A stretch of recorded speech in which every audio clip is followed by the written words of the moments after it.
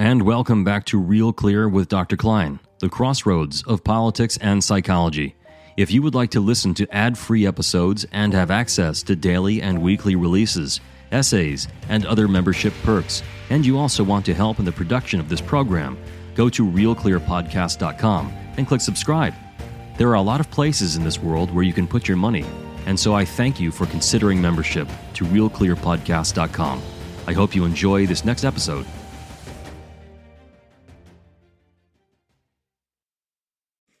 This week's essay is entitled Authenticity in the Age of Political Narcissism, Spending Your Time Honestly.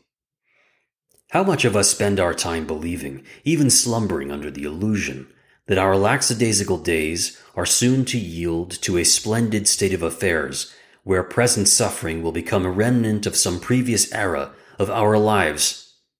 I certainly don't want you to frenetically labor under a time-intensive and overly strenuous recognition that life is finite. I do want you to consider, however, that all of the issues that are swirling around our culture require active engagement, and hence they put a pressure on time and its usage.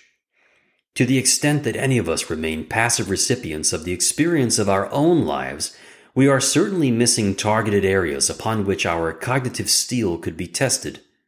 And this much the extreme sides of both the left and the right understand well. And that's just the problem, that we now have a veritable cockfight between the most bizarre and personality-disordered people in our society, and it's dominating our social and cultural realm. My question posed above is very similar to the question I have for those living a monastic life. What if everyone lived as a monk, believing that God would provide? Certainly everyone would find that God never provides, and is not interested in providing in the absence of the effort of actual people. If everyone lived like a monk, everyone would starve, because no one would be sourcing food, taking care of problems in the real world. You get the point. This is just the problem causing such an odious fermentation in our social and political world.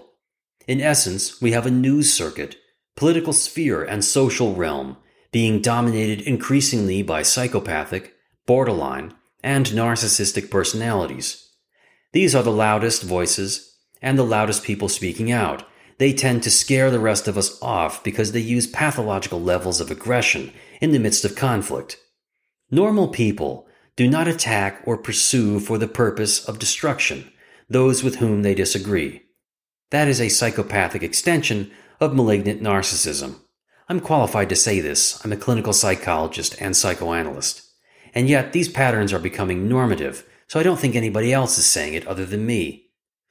This reaction style took form in our college campuses, partly because we dramatically reduced the standards and rigors for entrance. One of the reductions in the standard for entrance stood firmly on the Americans with Disability Act. When the ADA began covering people with what I might call mental fragility, essentially what happened was that many people with fairly serious and debilitating psychiatric instability now had a new tool with which to hammer at the doors of academia: the threat of litigation. Admissions departments began a tedious process of avoiding calamity with such people, much like the rest of us are doing in society broadly. We essentially opened the cities and fled for the hills, and the barbarians, so to speak, simply walked into the citadel gleefully perplexed. If you would like an example of this type of phenomena actually unfolding in front of your eyes, go to YouTube and search Brett Weinstein, Evergreen College, or go to Substack and read my essay and click the link. If you have any questions about what you are seeing, make no mistake about it. You are witnessing extremely mentally ill people in a sadomasochistic enactment with administrators in the college.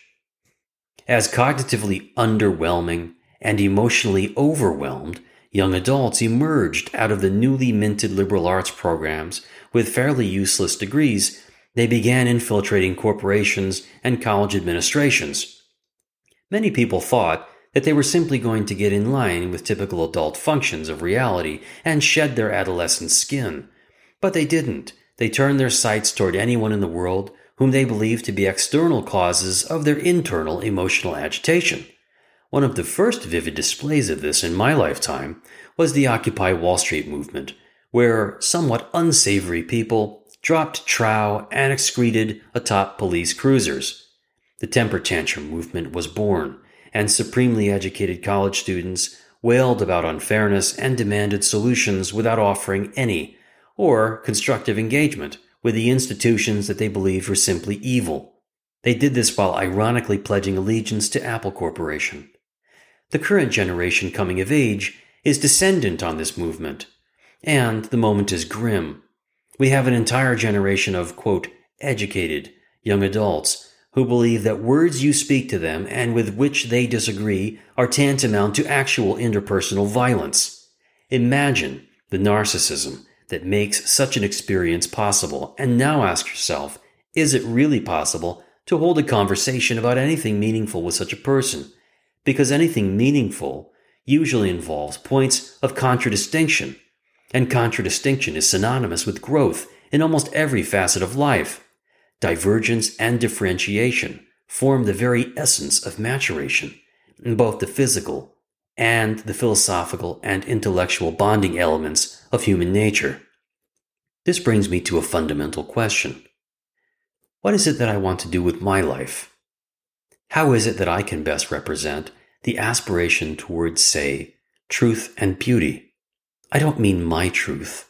I mean truth. Is it possible to do that while remaining even mildly deferential to those who would control the very elements of my inner world? If I yield to any amount of actual or perceived control on the parts of the radical elements of our society, am I not victimizing myself to their personality-disordered, maniacal plans for my conduct? And so, how is it that you would like to spend your time remaining on this planet? This is no small issue, obviously. Every time you hush yourself up and remain falsely docile in the face of that which you know to be insane, I would submit that you are committing a cardinal sin of existence, wasting a moment of your life in a life and time whose end you cannot predict. And so, it is possible that every time you fawn to the personality-disordered psychopaths seeking to control your very thoughts, as well as the movement of your tongue, you are potentially wasting the actual last minute of your life. Let's all do something different, and let's all do it together at the same time.